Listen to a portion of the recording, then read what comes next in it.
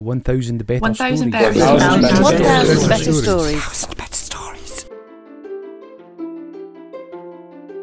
Welcome to 1,000 Better Stories, the Scottish Communities Climate Action Network's podcast, sharing stories of community-led climate action in Scotland to help us all imagine a better and fairer future beyond the new normal and transform what we think is possible.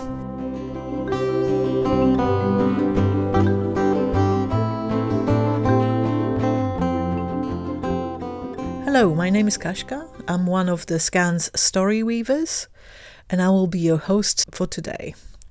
A couple of months ago, I published a blog with a collection of Scottish podcasts relating to the climate crisis and visions for a better future. You can find a link to it in the episode notes. We were very impressed with the range and quality of those voices and the compelling stories they were telling.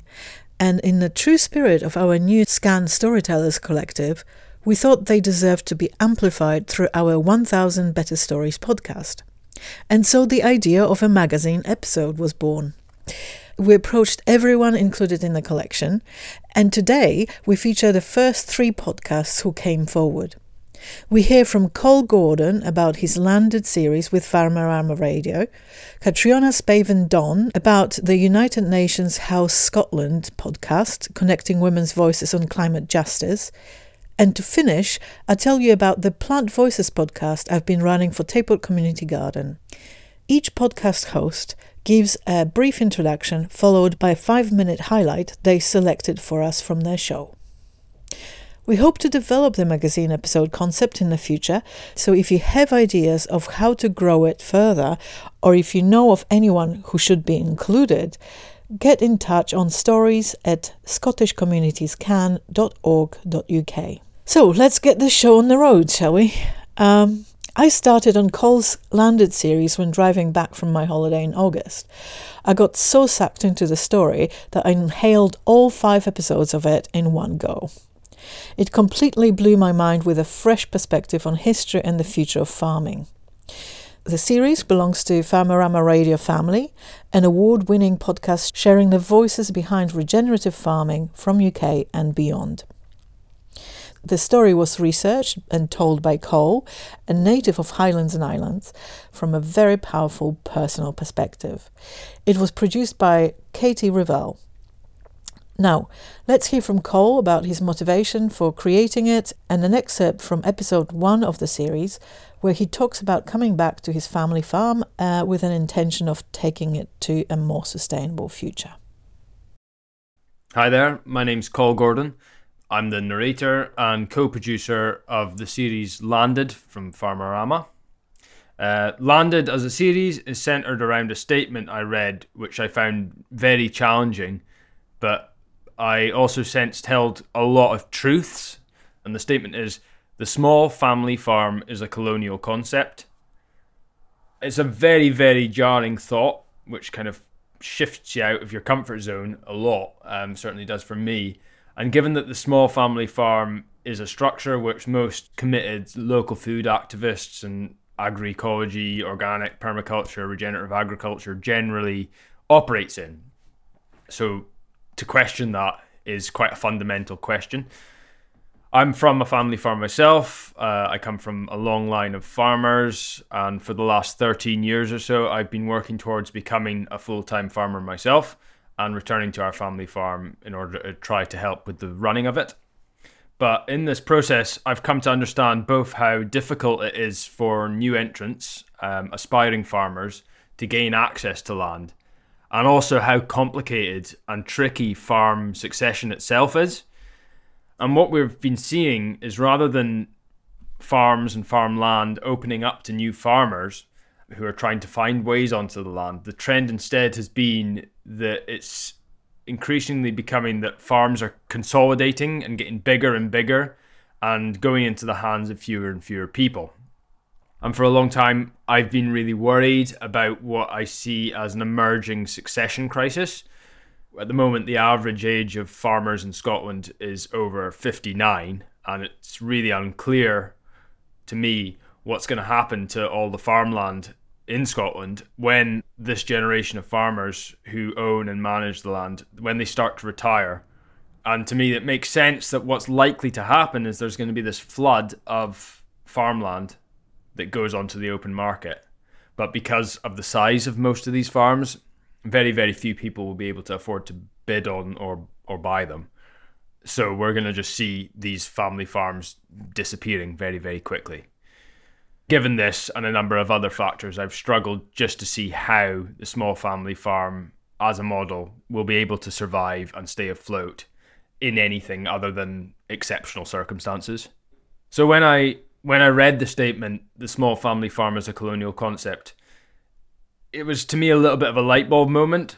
It questioned, is the small family farm the right approach to go forward with, to try to take forward to address a lot of the issues that I'd been coming up against.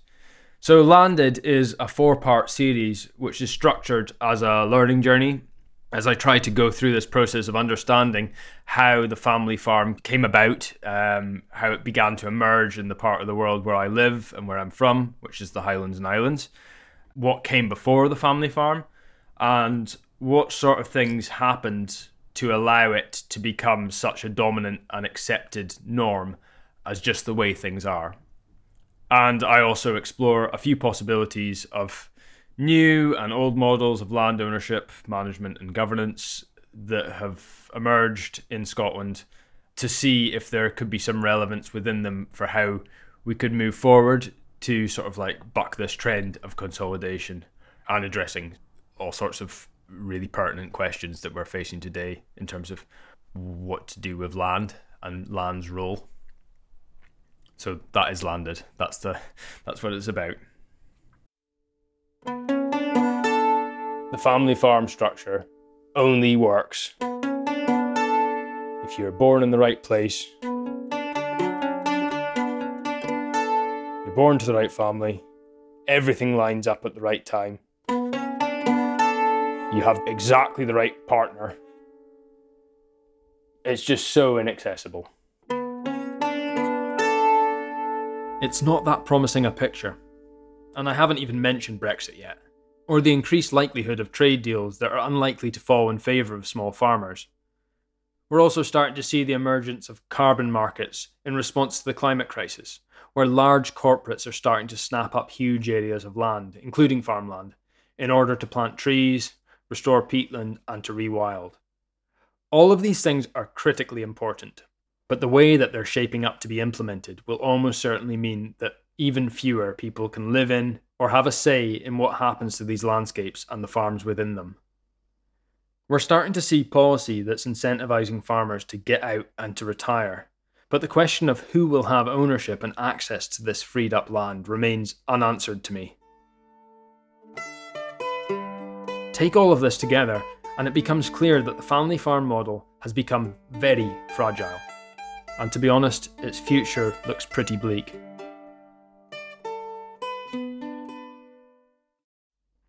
The trajectory we're on right now is towards the opposite of an agroecological vision.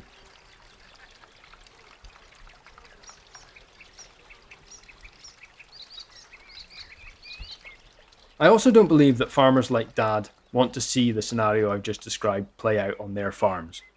These farmers are their farms. They love their farms. Their lives are completely intertwined with the land. These farmers have an attachment and connection to their land which goes far beyond what you might have with other things you could own. In many ways, this love and care for place is something I think could offer hope for the future and for imagining something different. But I'm not sure it's enough. I love the family farm too, and I desperately want to make sure it can thrive in the future. I want our farm, Inchin Down, to be a model for how folks might be able to farm in ecological ways.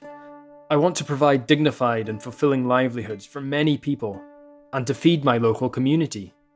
And I want to feel confident that this will carry on once the next generation takes over. I've been wrangling with all this for a while now, focusing on farming practices and business models that might make this possible within the family farm. But in the summer of 2020, Not all that long after we moved back to the farm, I stumbled across an online post with a sentence in it that shook me in a way I've rarely been shaken. I remember sitting at the farm in Inchindown, reading about all this stuff that was happening in America, watching the Black Lives Matter protests happening in Bristol, sort of streaming it virtually while we were sat in the middle of nowhere, up at the farm, just isolated from everything else. But it felt very far distant. removed and felt very impotent in a way, like kind of really sort of protected because we're so far away, but also frustrated that there didn't seem to be any outlet, any way that other than just talking about it and all this kind of stuff. We were just struggling to work out what this means for us. So I was scrolling through my social media feed in the aftermath of all these demonstrations and protests, very much with this on my mind. And we'd had all these conversations and trying to work out what it means for us up here, so far removed from where all this stuff seemed to be playing out. And came across this sentence that just jumped out at me. The small family farm is a colonial concept. I felt like I'd been punched in the stomach. I don't know, maybe it's been like sort of building for subconsciously or just under the surface for perhaps a long time. Maybe there have been doubts there, but this just rang so true for me, and I didn't quite understand why. But what if we've got the wrong idea? What if this is the wrong approach? What does this mean? What does this mean for us? What does it mean for Inchindown? It's so much more layers to peel back and work out, how did we get here?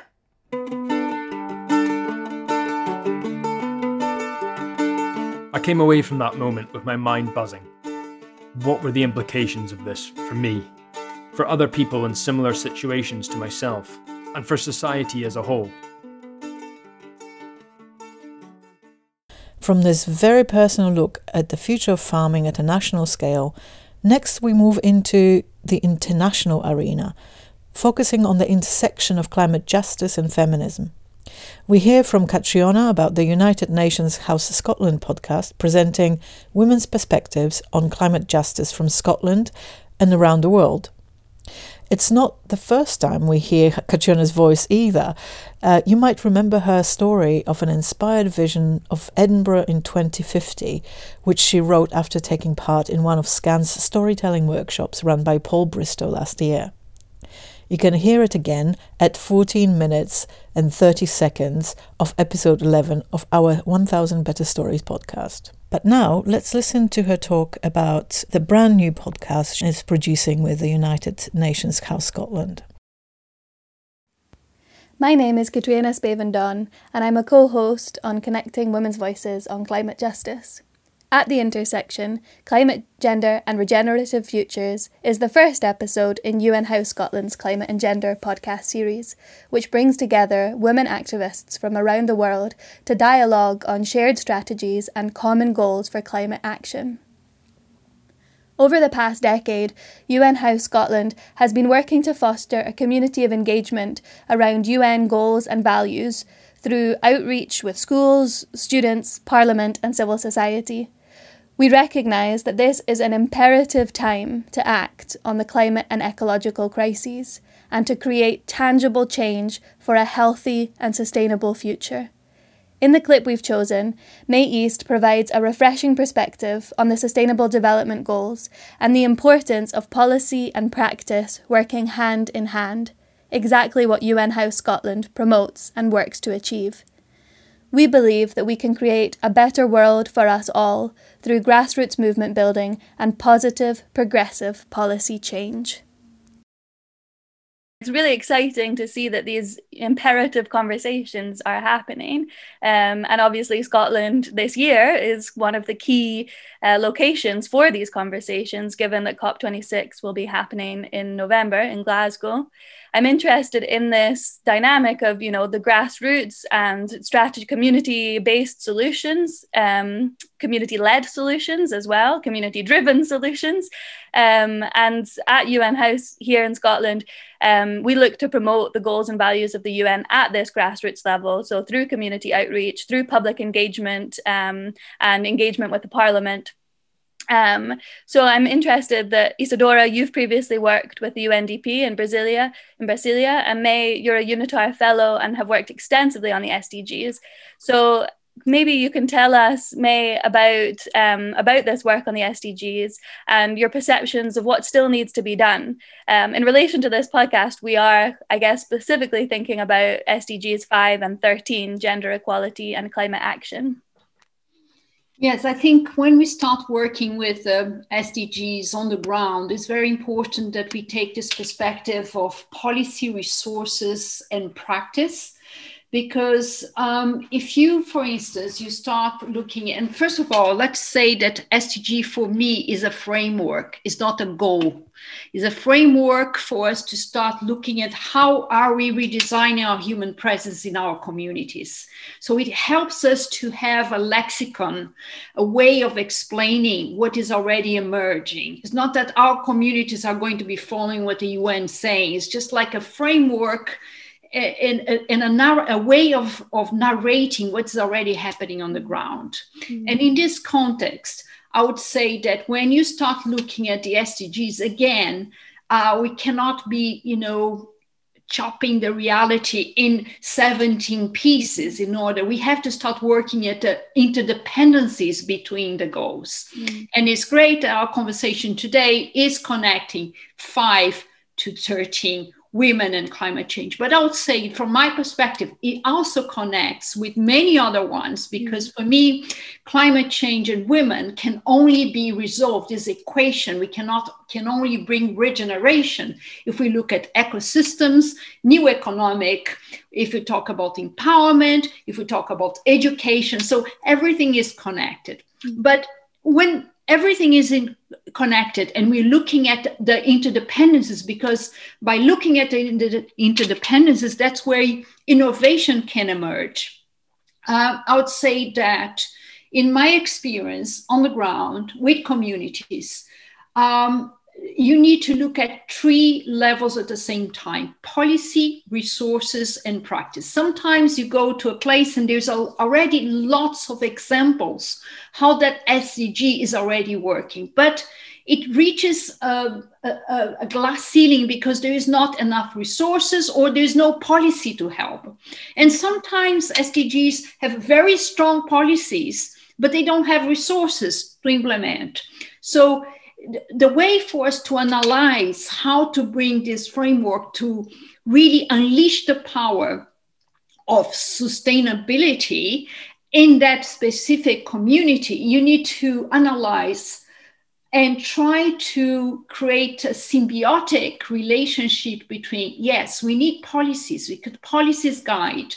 We need to resource those policies, and those policies and resources need to be based upon what is already emerging from the community. So once you look through this trifocal lens, I see potential of this framework really speeding up the process of the redesign of our human presence in our territories. But sometimes you have only policies and nothing happens, or sometimes you have only grassroots and you can't do more than what you're already doing. So combining the 3 is really important. Yeah, that's so interesting to really consider that those 3 are, as you say, totally intertwined, and that you can't really achieve one without the other or work through one without the other. And I think that, looking ahead to COP, then the policies might be there, but who's making the policies? And then we come back to this point of nothing about us without us, and really making sure that those who are most affected are also those who have their voices heard and listened to in the process of policy making. And historically, that hasn't been the case at COP, has it? Because less than a quarter of delegation heads are women. And many of those women who are represented come from the global north. And we know from recent research that 80% of those displaced by climate change are women, as well as, beyond displacement, many of the other impacts that come along with this crisis, which is worsening by the day. So why does this discrepancy exist? That's a big question. This goes to kind of, the heart of gender inequalities across the world. But, we know that policies can make a difference. We know that we have to be informed by practice, and we've got to support the resources in order for it to get off the ground and have that impact. That was a rather topical perspective, with the UN's COP26 less than a month away, and a poignant reminder about the global context for what we're doing here in Scotland. To finish, we have a much more localised point of view from Tayport in Fife, just across the water from Dundee. I started the Plant Voices podcast from Tayport Community Garden in autumn 2019. I blame the excellent training provided by Media Education in Edinburgh through SCAN's Future Voices project. We've been lucky to have support for the podcast through funding from Climate Challenge Fund since. Plant, in the podcast title, stands for People Learning About Nature in Tayport, a subgroup of Tayport Community Trust. We have focused on local stories about gardening, food, nature and climate change, and we try to include as many voices from Tayport community as possible. This means a lot of running around Tayport and trying to record vox pops under often challenging wind conditions, which gives our efforts, let's say, some unique texture. It also means involving our volunteers in interviewing and production as much as possible. So it's grown into more of a community effort, really. We often cover local green projects and inspiring stories of personal climate action from local residents, but I'm particularly fond of telling stories about the landscape around us and building on people's links to nature and local heritage to explore how the place has changed through time, including recent effects of climate change, which unfortunately are starting to be visible locally as well. I like to think that we can use this connection to our town and its landscape's past transformations as a basis for imagining the transformations required for us to build a better future here in Tayport and in Scotland and in the world, of course. So I chose an excerpt from our February episode, which was linked to the annual Show the Love campaign by Climate Coalition. The campaign encourages everyone to celebrate things we love and want to protect from climate emergency.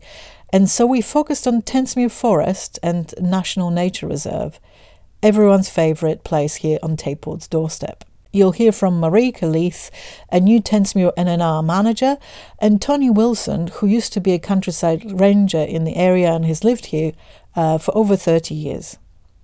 There are also a couple of vox pops from Tensmuir visitors. Right, so I'm Marika and I'm the reserve manager here at Tensmuir. The reason that I think this place is so special is, so the nature reserve is made up of 3 different sites. We've got Tensmuir Point, Morton Lochs and Tayport Heath. And I think the beauty of it is we've got the beach, we've got the dunes, and we've also got Morton Lochs, which is the fresh lochs inland.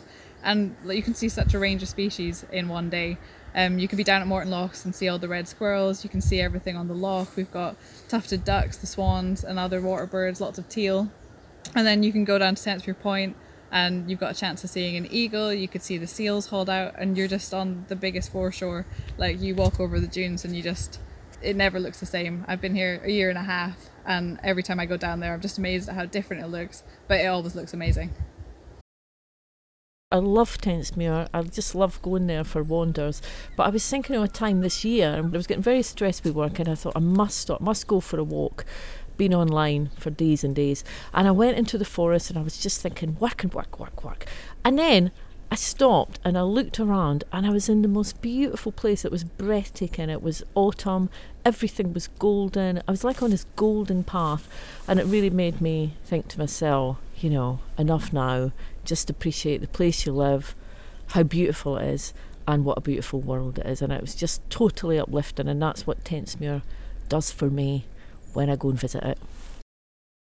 So we are all obviously very fond of Tentsmuir around here, and it's been a real blessing to have it at our doorstep during lockdown, especially.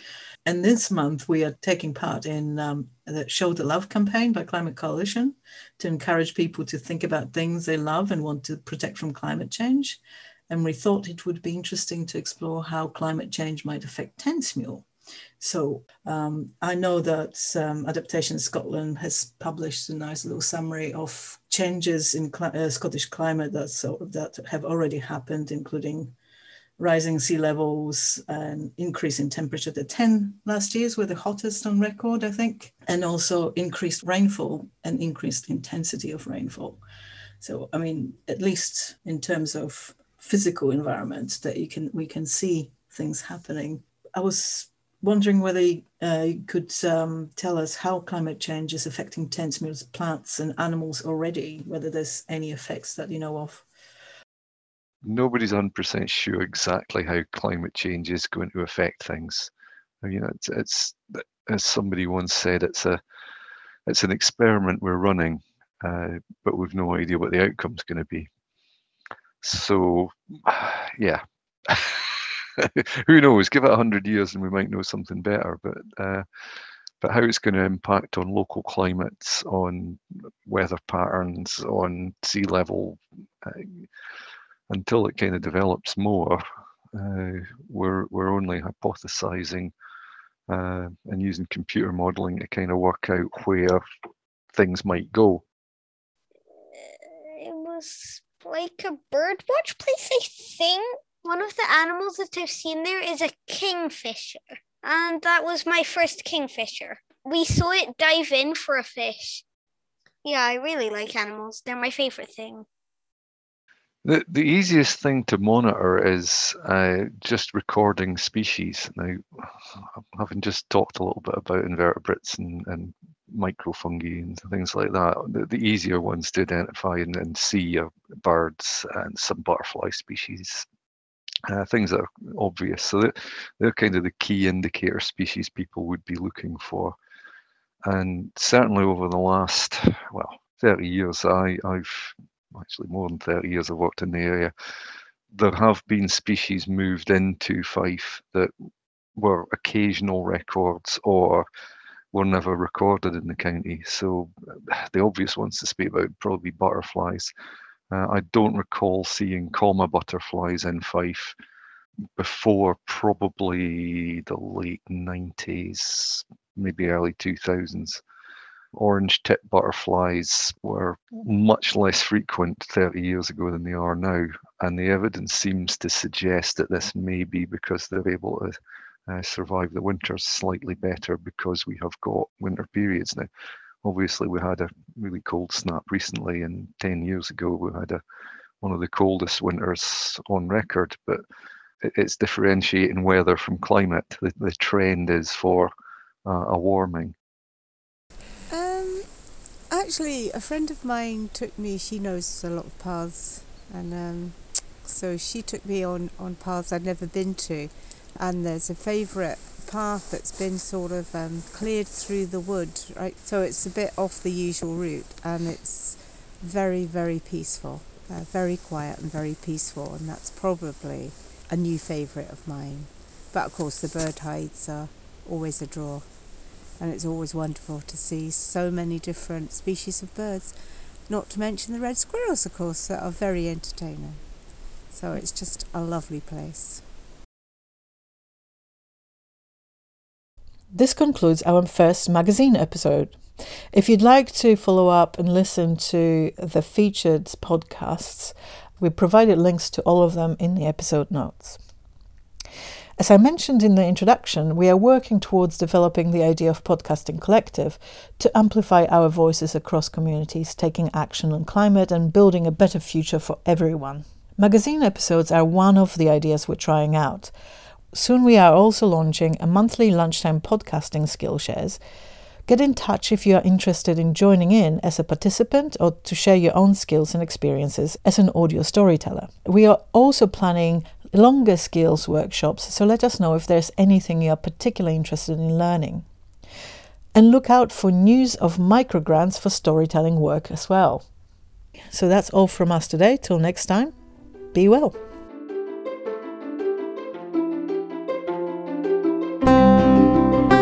Thanks for listening. If you enjoyed this episode, please give it a like and maybe even a review. It will really help us reach a wider audience. If something exciting is happening in your own community, be sure to let us know so that we can help you tell your own story. Or maybe you would like to join our brand new Storyteller Collective. You can drop our Story Weavers a line at stories@scottishcommunitiescan.org.uk.